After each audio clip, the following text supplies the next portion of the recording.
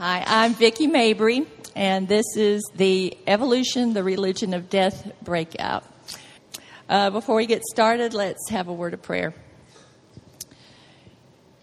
Dear Lord, this breakout has been bathed in prayer for many months now.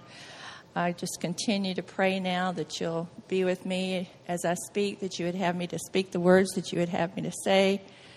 Open the hearts and minds of those that are here, that they would hear what you would have me to say and focus our minds on the important lessons, and give us discernment, help us to remember what we learn so that we can be ready to give a defense of what we believe when the time is ready. And may you be glorified in all that we say and do here today, Lord. Amen. And this is not going to be your average evolution talk. You've all had lessons or learned in the past about two major types of evolution. You have organic evolution, which is monkey's demand type of evolution, and you have cosmic evolution, which is the Big Bang theory, and that everything that exists today is the result of some cosmic explosion billions of years ago. But as Christians who believe the account in Genesis that God gives us about the creation of the heavens and earth and Adam and Eve, we don't believe in evolution, and we've done breakouts on those in the past. If you attend Zach's Worldview breakout, you'll hear a little bit more about that. But today we're going to look at the deadly consequences of having an evolution-based worldview, which is the religion of evolution. This is why I'm here today, teaching on what is kind of an uncomfortable subject. 2 Timothy 4, 1 through 8 says, I charge you in the presence of God and of Christ Jesus, who is to judge the living and the dead, and by his appearing and his kingdom, preach the word, be ready in season and out of season. Reprove, rebuke, and exhort with complete patience and teaching, for the time is coming when people will not endure sound teaching, but having itching ears, they will accumulate for themselves teachers to suit their own passions, and will turn away from listening to the truth and wander off into myths. As for you, always be sober-minded, endure suffering, do the work of an evangelist, fulfill your ministry. This next verse is Colossians 2:8. Beware lest any man take you captive through vain and deceitful philosophy, after the traditions of men, after the rudiments of the world, and not after Christ. Since Darwin published his book on origins over 150 years ago, civilization has been on a dangerous journey of replacing God and his creation of the universe with what the Bible calls, in Colossians 2:8, vain and deceitful philosophies of men. These men and women are what we have today. We have politicians and rock stars and news anchors and teachers and cartoonists and TV writers. They all are teaching these vain and deceitful philosophies of men, even some pastors and preachers. Those vain and deceitful philosophies include evolution and naturalism and socialism and Nazism and so many other isms that we have in our society today. And Paul warned us about being taken captive by those vain and deceitful philosophies.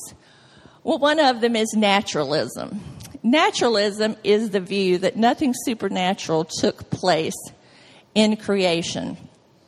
It's replaced Christianity as the main worldview or the main religion of the Western world and really the entire world. Naturalism and evolution are faith-based, which makes them a religion. Many evolutionists even admit to that. Scientists cannot see what happened in the past, and they cannot recreate what they think happened in the past as far as evolution goes. And so they have to accept evolution on faith. Well, all of us either have a naturalistic worldview or a religious worldview. A worldview is like putting on a pair of glasses that filters everything that comes into your view through any of your senses. So anything that you see or hear or feel, we interpret it according to our worldview. And that is how we regard how the universe and mankind and everything came into existence. We have a worldview of creation or a worldview of evolution. Now so that means we see the world according to our mindset that believes that God created the universe, or that everything that's in the world today happened because of an accident, time, mutations, chance, and that mankind is nothing more than evolved pond scum, the primordial soup that they say we all evolved from. And then you believe that when you die, that's the end. There's nothing after that. So, how many of you actually sat and pondered the idea of evolution last week? No, we don't generally give it a whole lot of thought. But when we're not thinking about it, it still has great consequences in our lives and has a great influence. We're not even thinking about it. We're watching Discovery or Animal Planet or sitcoms or talk shows or movies or even cartoons. Really just about any secular media is going to have evolution influence dialogue in it. We begin with our kids when they're preschoolers, and we indoctrinate them with the myth of evolution. In many states, evolution is required teaching, but biblical creationism is forbidden to be taught. Evolution has so pervaded our society that many pastors and teachers are now compromising a faithful stand on Scripture, and they insist that they believe the Bible's inerrant, but they will reinterpret Genesis to accommodate evolutionary theory. Beginning back in 2009, thousands of churches across the world started participating in what's called Darwin Day every year. And in fact, the Church of England has gone so far as to dedicate a portion of its website to Charles Darwin, where they apologize to Darwin for getting him, for misunderstanding him. Here you have an entire Christian faith apologizing to Darwin, which after you see today just some of the horrible influences that the theory of evolution has had on our society, it's really just horrendous to think about apologizing to Darwin. When I say evolution as a worldview is a religion of death, I'm not just talking about all of the death that is required for evolution to take place. I mean, you have to have billions of years of pain and suffering and death, where you have mutations and creatures dying off so that others can take their place. Just an awful lot of death for evolution to occur. What we're going to talk about is the millions, actually billions of deaths that have taken place in our world since evolution became the dominant worldview. And so the first crime against humanity that we're going to look at, that you don't think of as being deadly very much, is the crime of racism. The religion of evolution is racist. Now, of course, people were racist before Darwin wrote his book on origins. Even one of the leading evolutionists of our day, Stephen Jay Gould, said, "Biological arguments for racism may have been common before 1859. That's when Darwin published his book. But he went on to say, but they increased by orders of magnitude following the acceptance of evolutionary theory. One of Darwin's closest friends was a Professor Adam Sedgwick. After he read his friend's book, he said, if this book were to find general public acceptance, it would bring with it a brutalization of the human race such as it had never seen before.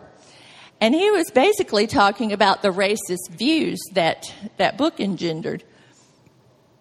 This is a book he was talking about, Darwin's Origin of the Species by Means of Natural Selection. Now, we've all basically heard that title of the book, but it has a subtitle that has been dropped in subsequent editions of the book because evolutionists are kind of embarrassed by it. That subtitle is, or the preservation of favored races in the struggle for life. You see, he said favored races. Well, what does that mean? That means that Darwin thought that there was one race of man, a supreme race, that had prevailed, and that would become the supreme race on the face of the earth. And I'll tell you in a minute why I put finger quotes around the word race. According to Darwin, the favored race was the European white people. As for Asians and Africans and others, Darwin taught that they had fallen behind in the fight for survival. They weren't as evolutionary advanced as white people were. And so they are some of the ones that would die off as the whites became the supreme race. Now, I know that we have people of different ethnic groups here, and I don't want to offend you, but evolution is offensive. So remember what I'm talking about when we get into a little bit more of this is evolution talking, okay? So hang in there with me. This is an evolutionary tree that, it'll come up there in a second, that Darwin drew.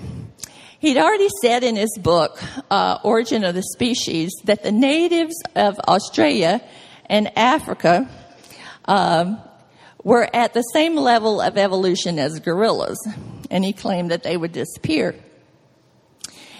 He said that he called them inferior and said that it was essential to keep them from multiplying so that they would come to extinction. Here's a quote by Darwin from another of his books, The Descent of Man. He said, at some future period, the civilized races of man will almost certainly exterminate and replace the savage races throughout the world. He's dividing mankind into inferior and superior kinds, what he calls races. He talked about the Australian Aborigines. Look at these beautiful people. You can see love and honor and intelligence in their eyes. Yet, during Darwin's time, he and his contemporaries were responsible for the slaughter of 10,000 or more of Australia's Aborigines. They went out and hunted them like wild game, killed them, and shipped them to British museums to be studied by scientists.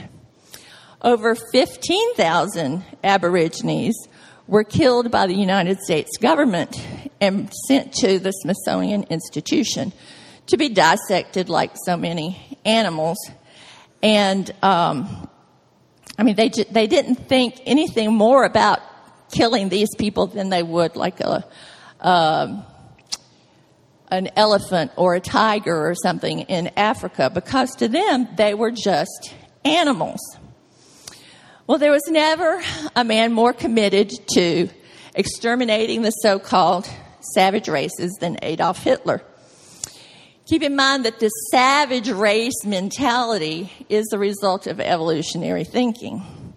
During World War II, the total number of Holocaust victims was between 10 and 17 million people. That wide range of numbers there all depends on who you're counting in different resources that you look at, whether they're just counting the Jews or if they're counting the Polish or the Gypsies or whoever else they're including in that number. If you've never seen the movie The Boy in the Striped Pajamas, I highly recommend it. But in the movie, speaking of the Jews, one Nazi says something that capsulizes the Nazi mindset.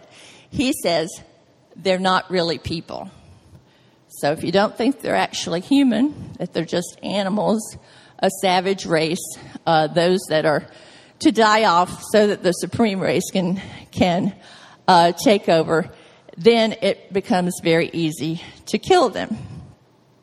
Just like the Aryan racist of today, Hitler sought to exterminate all non-Caucasian people in order to build his supreme race. You may have never heard this before, but Hitler's ideas for extermination actually originated in the United States. And I'll explain that in a few minutes.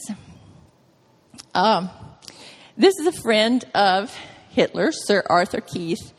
He was a British anthropologist and an evolutionary atheist. And he said, "The German Führer, as I have consistently maintained, is an evolutionist. He has consciously sought to make the practice of Germany conform to the theory of evolution." And he also said this, now grasp this. Remember what I said about evolution being faith-based. He said, "Evolution is unproved and is unprovable. We believe in it because creation is unthinkable." Okay, so I told you that I would explain why I finger quote the word race. Well, here's the reason. What we think of today as race does not actually exist. From the creation of man some 6,000 or so years ago, we have all been one kind in Adam. We're all biological descendants of Adam. We're all made in the image and likeness of God. In Genesis 9, 5, and 6, the Bible says, "In the image of God has God made man." Acts 17:26, "From one man, God made every nation of man." So why do we look different and live in different parts of the world? Well, we can find that out also by going back to Genesis in the account of the Tower of Babel. In chapter 9, after the great flood, God had told Noah and his family to be fruitful and multiply and fill the earth. But only 2 chapters later, in chapter 11, the men of Babel had settled in a city and were building a tower, the Bible says, to make a name for themselves. And as they said, "Lest we be scattered abroad over the face of the whole earth." They were rebelling against God. Well, God wasn't concerned that they were actually going to be able to build a tower all the way to heaven. What he was concerned about was the fact that they had been disobedient. In chapter 9, he said, "Go out into all the world, be fruitful and multiply." But in chapter 11, they said, "We're going to stay put. We're going to stay right here in Babel and make a name for themselves." So God gave them different languages so that they couldn't communicate with each other and they couldn't cooperate and build this tower. And so when they realized that they could communicate with a small group of people, but not everybody else, the ones that spoke the same language grouped themselves together by language, and they went out into the world in these different groups. Well, when you have a defined group of people that multiplies and propagates, then you concentrate those genetic features of that group. And so that's how you got the different looks of people that we have today, what we think of as racial characteristics.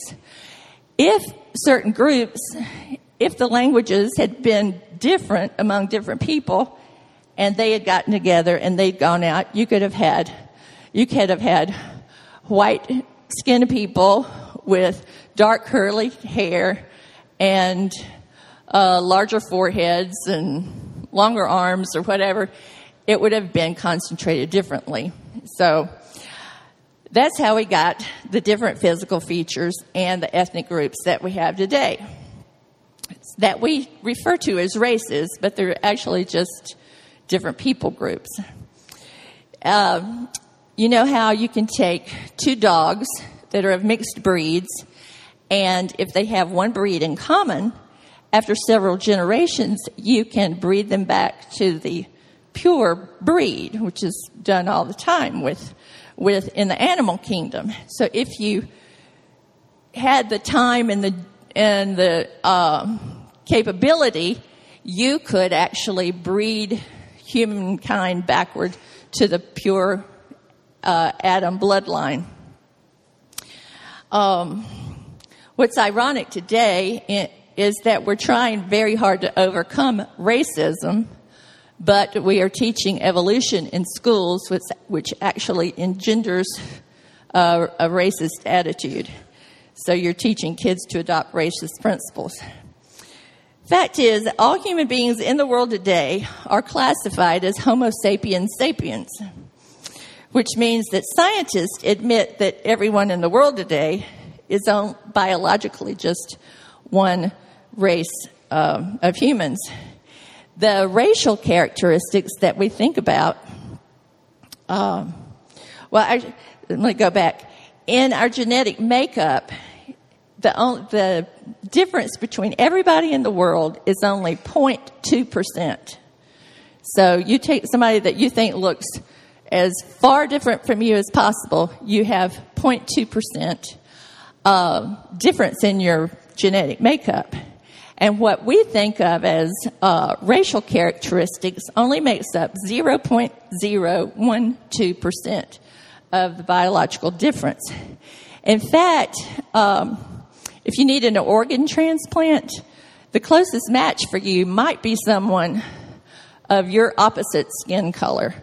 So you could be closer genetically matched to someone of a different ethnic group than you are of someone of your own ethnic group. Okay, that's a lot about racism. And we've seen how it's killed millions of people through the years, adopting that racist worldview. So we're going to look at another crime against humanity, which is a result of an evolutionary worldview. Something you don't hear a lot about anymore, and the younger you are, the less likely you are to have heard about it in school. It's something called eugenics.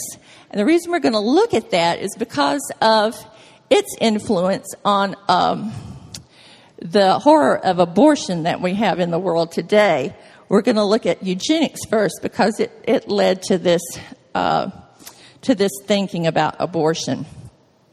Eugenics is about improving human hereditary qualities through selective breeding. We talked about selective breeding in animals. It's used to enhance the qualities that we look for in purebred animals, but eugenics refers to humans. The American Eugenics Society was formed back in the 1920s, and it had a widespread campaign to improve human physical, mental, and social qualities. It tried to justify hatred of the poor, the chronically ill, the handicapped, and others of what they called social misfits. There was a Supreme Court case called Buck versus Bell, and Chief Justice Oliver Wendell Holmes, Jr. handed down a decision in which he said, "It's better for all the world if society can prevent those who are manifestly unfit from continuing their kind. 3 generations of imbeciles is enough." What he was saying is that stupid people ought not to breed more stupid people. I don't know which one of you might be the lowest in your class, maybe. Who's going... Yeah, my brother was valedictorian, and I was 2 years younger than him.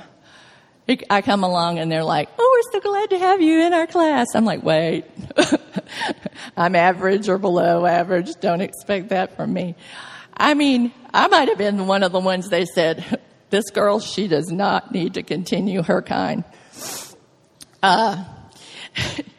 This lawsuit set a precedent which resulted in 33 states adopting laws of forced sterilization to prevent people who were called feeble-minded or other people that they classified as defectives from reproducing. I had another strike against me because I'm an epileptic. And they used to put epileptics in what were called sanatoriums, and they didn't want us to reproduce. The eugenicist had over 60,000 men and women in the United States alone forcefully, surgically sterilized so that they couldn't reproduce. This was in our own United States of America. And remember, we're talking about the results of an evolutionary-based worldview that divides humans into inferior and superior kinds, or what they called races. They were trying to help evolution along.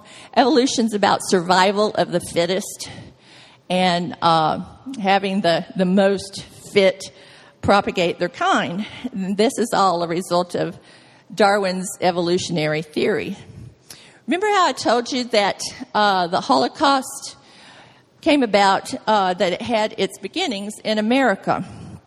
A lot of famous people were involved in the eugenics movement. In 1904, the Station for Experimental Evolution at Cold Spring Harbor, New York, was founded with funding from Carnegie and Rockefeller and others. Alexander Graham Bell was its first director.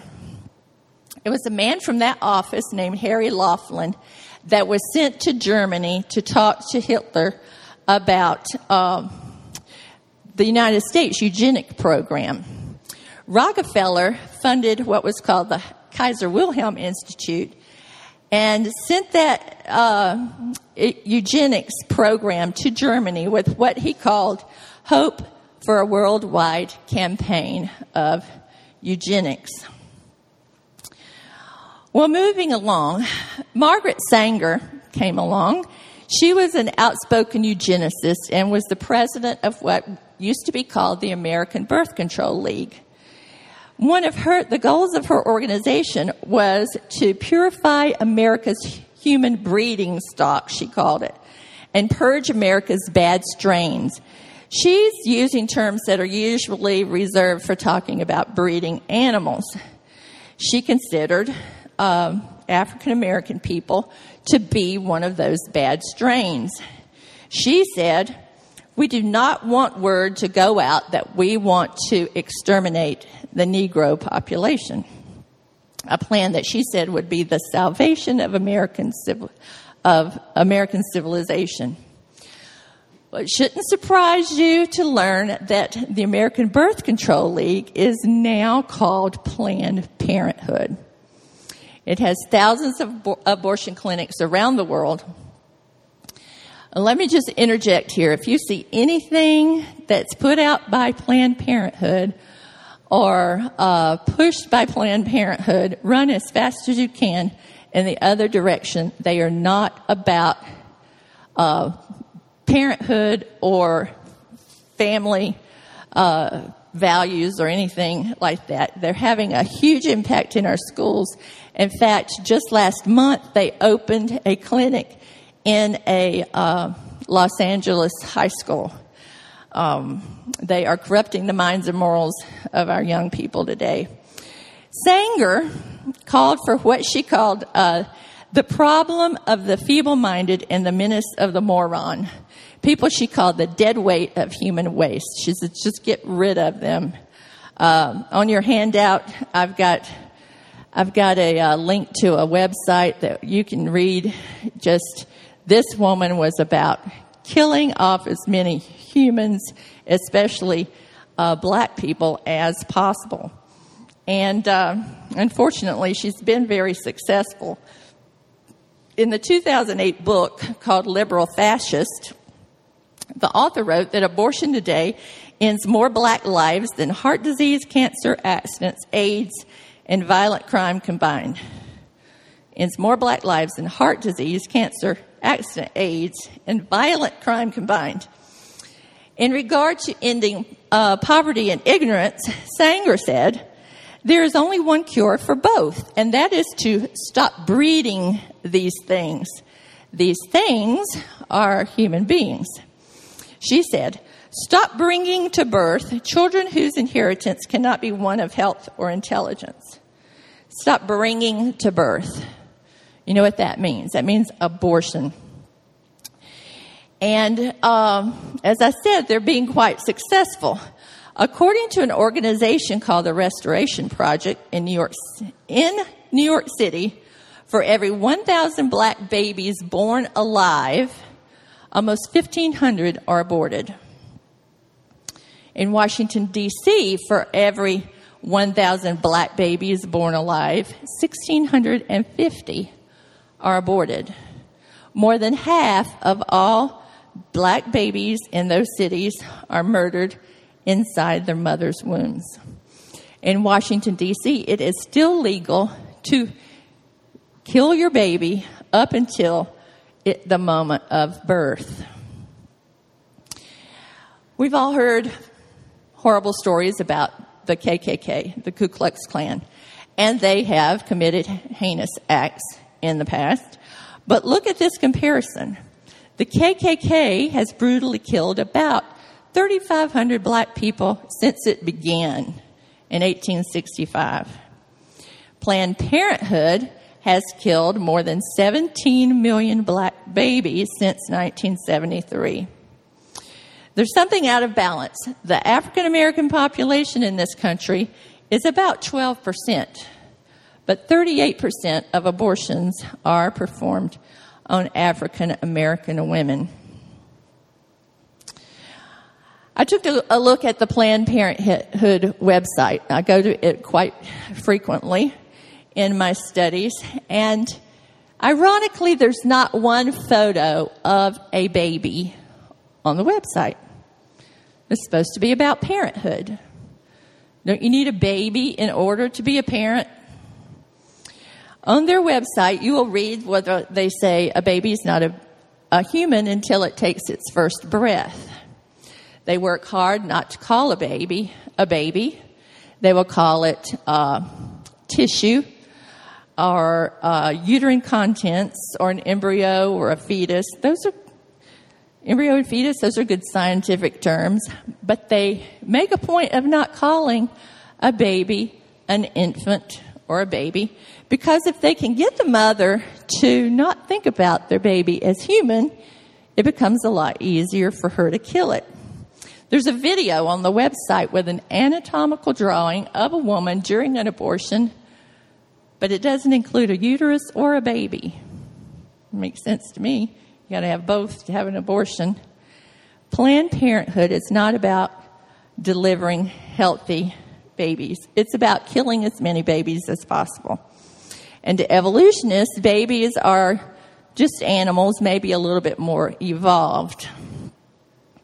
I like this billboard. You'll see it if you're looking out the left window of your bus on the way to the river. It says, "God send us someone to cure AIDS, cancer, etc., etc." And God said, "I did, but you aborted them." I don't know how true that is, but it gives you something to think about. Can you see the baby in this ultrasound? You can see him scratching his head with his finger up there at the top. This is our beautiful grandson, Parker, Zach and Rocky's little boy, 3 months before he was born. You see him scratching his head. Another ultrasound showed him sucking his thumb. But abortionists will tell you that Parker was not fully human at this point. Let me show you another photo. That's me holding up my firstborn son, Arthur. Arthur was born at 28 weeks. A normal pregnancy is 40 weeks. So he's the same age here as Parker was in the ultrasound. It's at a point in pregnancy where many babies are aborted. A friend of Dr. Martin Luther King said, "America won't reject abortion until America sees abortion." Well, I'm not going to show you pictures of aborted babies here today. We don't have the staff available to clean up all the vomit that would occur if I were to show you the horrendous photos. But doctors will cut up babies inside their mother, or burn them with acid, or decapitate them, or pierce their skulls and suck out their brains. Anything that they have to do to keep a baby from being born alive. But for some doctors, even having a baby born alive is not a problem. I want you to remember we're still talking about this from an evolutionary viewpoint that says that we're nothing more than just animals. Some abortion doctors will either kill a live baby or just set it aside and not give it any attention so that it dies on its own in what is being called in the media fourth trimester abortions or live birth abortions. On the website bornalivetruth.org, a nurse talks about where she discovered that the hospital that she worked in was performing what she called she found out was a very common procedure called live birth abortion. That's where a baby's just delivered and set aside, not given any attention so that it dies. There were some reports that came out of a hospital in Chicago where it was learned that babies that had survived induced labor abortions were dumped in a closet along with soiled linen. An investigation by the Illinois Health Department determined it was not illegal to treat a newborn infant like trash. When he was a senator, President Obama voted against the Born Alive Infant Protection Act. It came up for a vote 3 times while he was a senator, and he voted against it all 3 times, saying, if my daughters make a mistake, I don't want them punished with a baby. Thankfully, this Born Alive Infant Protection Act passed in 2002, but there are still doctors and hospitals indulging in the practice of letting babies die of neglect. Well, we're calling this the religion of death. I've been talking a lot in terms of millions. People talk about millions and billions and trillions today like they're not all that large numbers. Let me show you what a million is. Millions of people died in the Holocaust, and millions of babies are killed by abortion. But I think that we don't have a good grasp on how much a million is sometimes. This screen contains 2,500 dots. There will be more abortions than this number on the screen today within 24 hours in the United States. That's 1 baby every 2 seconds. To make a million would take 400 of these pages. Okay. Since abortion was legalized, there have been 50 million abortions in the United States. That would take 20,000 of these pages with 2,500 dots apiece. Since 1980, there have been 1,256,600,000 abortions worldwide. That's 4 times the current population of the United States. 4 times as many people as currently live in the United States have been killed through abortion since 1980.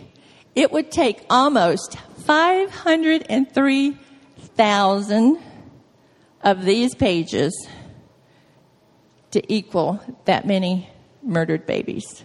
503,000 times this many. Belief in evolution makes it much easier to kill an unborn baby.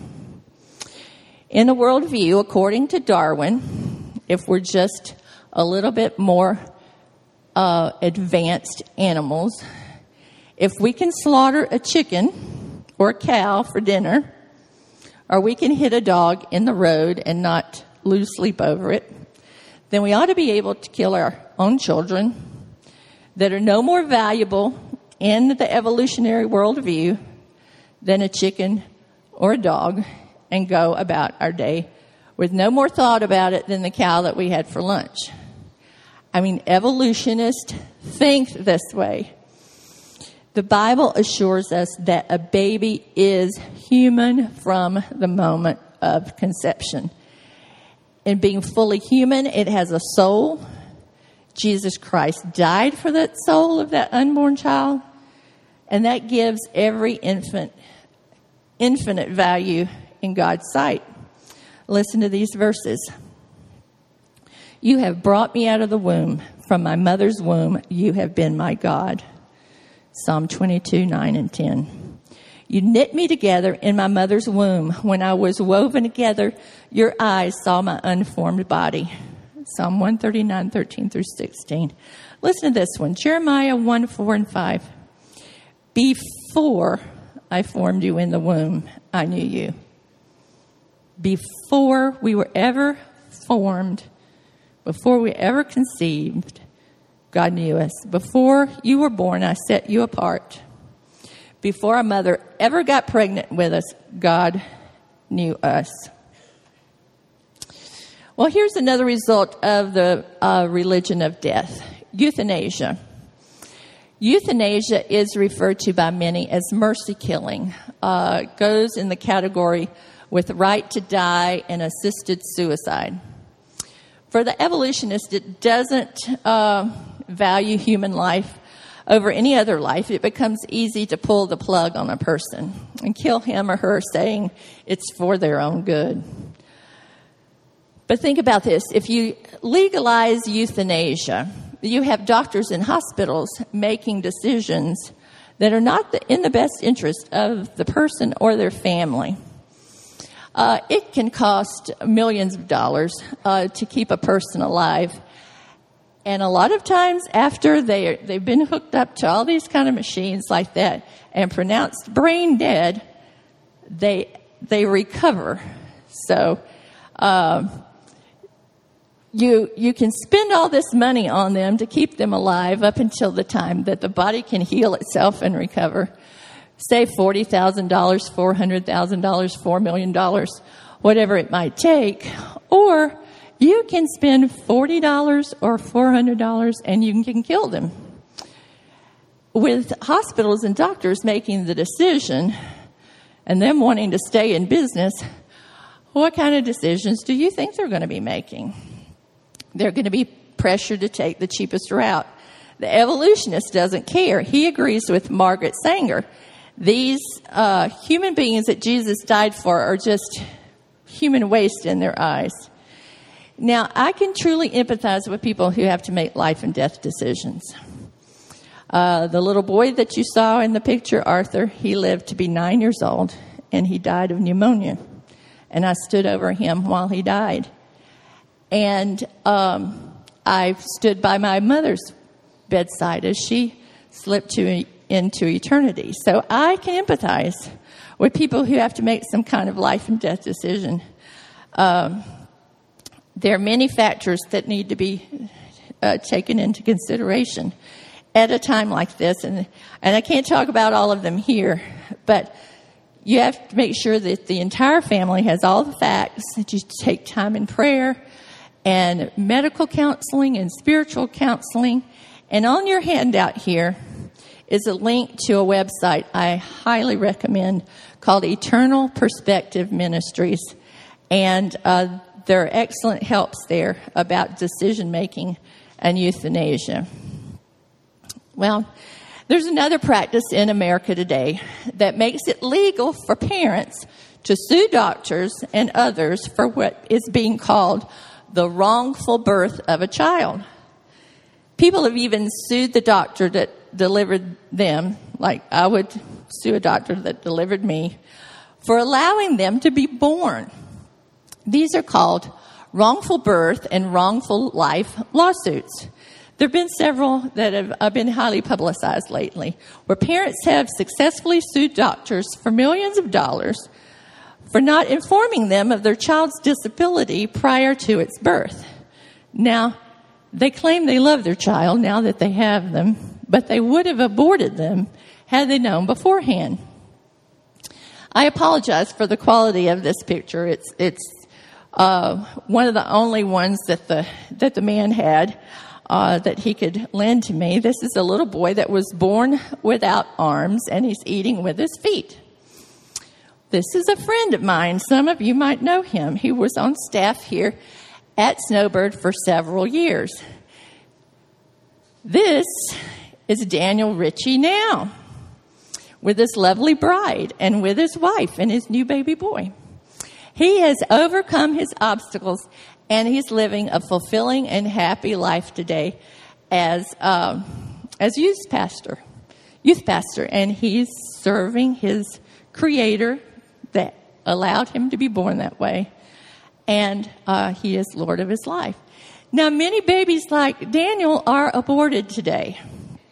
As one judge said when he ruled against a couple of parents, the very phrase wrongful birth suggests that the birth of the disabled child was wrong and should have been prevented.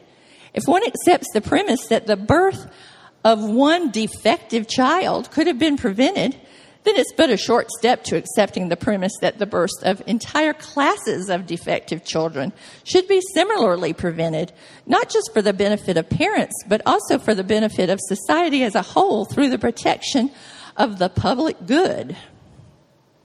This goes back to the operating principle of eugenics. Because of genetic testing that's done today and abortion practices, 92% of babies that are diagnosed with Down syndrome before birth are now aborted. Even though most children with Downs go on to live healthy lives with a lifespan as long as most other people, and are very happy, and some are very productive human beings. As humans, we are precious to God because we're made in His image. He gave us life, and no matter how deformed that life may appear to the world, every person is created for His glory. Isaiah 43:7. We need to realize that the only basis for valuing life is found in Scripture. And the only way that we can stand up and defend the life of those who cannot defend themselves is when we start with the authority of God's Word. You know, it's amazing to me that the same evolutionists who support abortion rights are frequently the same ones who loudly support save the whales, save the owls, save the seals, talk about endangered species.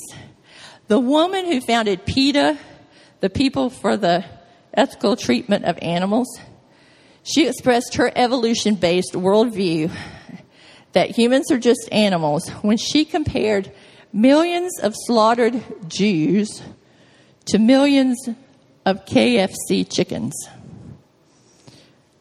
That's the evolutionary worldview. On a recent episode of the TV show Harry's Law, Harry defended an ape and tried to have it declared a person. There's actually a worldwide effort to get personhood for monkeys. The irony is that the same people that will call unborn children or recently born children not human will argue that a gorilla is a person. You know, if in the United States, if you destroy an eagle's egg, that's an unborn, that's an embryo of an eagle. It's a federal crime. It's punishable by more than 10 years in jail and a $250,000 fine. But you can destroy a human embryo and have it federally funded. Who did Jesus die for? Whales, seals, owls, snails, all these different ones that we've heard through the past few years. You know, we got to save the spotted owl. Well, when Jesus returns to earth, He will redeem all of earth and all of life that suffered because of sin and corruption. But Jesus died for mankind. He became a man to identify with us. In fact, Jesus loves each one of us so much that if we were the only person to have ever lived on the face of the earth, He would have given His life for us or for that unborn child. There's some people like Hitler that give their lives in the service of evolution, and they think they're performing a wonderful service to mankind to help us evolve. Jeffrey Dahmer killed and cannibalized 17 men and boys. And he said that his strong belief in evolution played a part in his crimes. Thankfully, while he was in jail, his dad sent him some creationist literature, which he studied, and he realized the lie of evolution and how it cheapens life. Jeffrey Dahmer eventually became a Christian. You think you've committed a sin that Jesus can't forgive? Jeffrey Dahmer accepted Jesus' sacrifice for his sin after murdering and cannibalizing 17 men and boys. You cannot commit a sin so bad that Jesus can't forgive you. The shooters in the school massacres at Columbine and another one in Helsinki, Finland, they all said in their manifestos and in interviews that they were acting on the behalf of evolution, helping natural selection along and getting rid of defective individuals. You can read those online. You see, the problem is evolution has no way to account for morals. Evolution is naturalistic, which means that everything that exists had nothing supernatural involved in it, and it all evolved. And it all has to be material, something tangible. You can't evolve morals or conscience or life from something that's immaterial. The world's best-known evolutionist, atheist of our day, Professor Richard Dawkins, says he doesn't have an answer to the morals question. He said, "I am not advocating a morality based on evolution. My own feeling is that a human society based simply on the genes law of universal ruthless selfishness would be a very nasty society in which to live." What he's saying is we base our morals on evolution's survival of the fittest, which actually boils down to every man for himself. There would be no morals or laws that said anyone couldn't take anything that belonged to anyone else that they wanted. So murder, taking life, stealing, taking property, adultery, rape, all those things would be laws to live by. And they're subject to change because societies around the world that don't have a Christian worldview, they all have different morals in their societies. You got cannibals over here. They think that's right. So what's to say that we couldn't adopt those morals? I mean, every man would be doing what is right in his own eyes, just like Judges says. That illustrates the bankruptcy of Darwinian morality. And it should all give us great concern if that's the morality, or lack thereof, that is replacing the historic Christian basis for traditional values in our country and in our lives. In the American Atheist magazine, one author wrote about Christianity. It's very sobering. Listen to this. He said, "Christianity has fought, still fights, and will fight to the desperate end over evolution. Because evolution destroys utterly and finally the very reason Jesus' earthly life was supposedly made necessary. Destroy Adam and Eve and the original sin, and in the rubble you will find the sorry remains of the Son of God. You will take away the meaning of his death." This writer goes on to say, if Jesus was not the Redeemer that died for our sins, and this is what evolution means, then Christianity is nothing. Evolutionary biology tells us loud and clear there are no gods, no purposes, no goal-directed forces of any kind. There is no life after death. When I die, I'm absolutely certain that I'm going to be dead. That's the end for me. There is no ultimate foundation for ethics, no ultimate meaning to life, and no free will for humans either. In the evolutionary religion, God is left out. And the only other option for supreme authority is man himself. And if that's the case, then each person can determine what's right and wrong in his or her own eyes. Evolution's being taught all over the world. So it's logical to assume that this influence is going to sadly continue to bear more of the same fruit. Abortion, racism, euthanasia, murder, rape, stealing, actually the breaking of all the commandments. So what I want you to take away from this is that next time you're tempted to make a racial slur, remember that you're related to that person, that Jesus died for that person just like he died for you. If you're contemplating sex outside of marriage, remember God's commandments and remember that you are made in God's image. If you're a Christian, you're God's temple, and you're not an animal that doesn't discriminate in who they have sex with. If you are a friend or considering abortion, remember that baby is fully human. It's made in God's image. To kill it is murder, and that Jesus died for its precious soul. So the creation and evolution issue is more than just academic questions about geology and the Big Bang and fossils and that sort of thing. And it's more than just questions about biology, evolution of man to fish, to bird, to monkey, to man. It's your worldview of either religion, evolution or creation is going to affect all of your belief and your behavior. So you need to be prepared to choose your religion. Is it going to be God-centered or man-centered? Is it going to be theistic creationism or evolutionary naturalism, which all boils down to either life or death?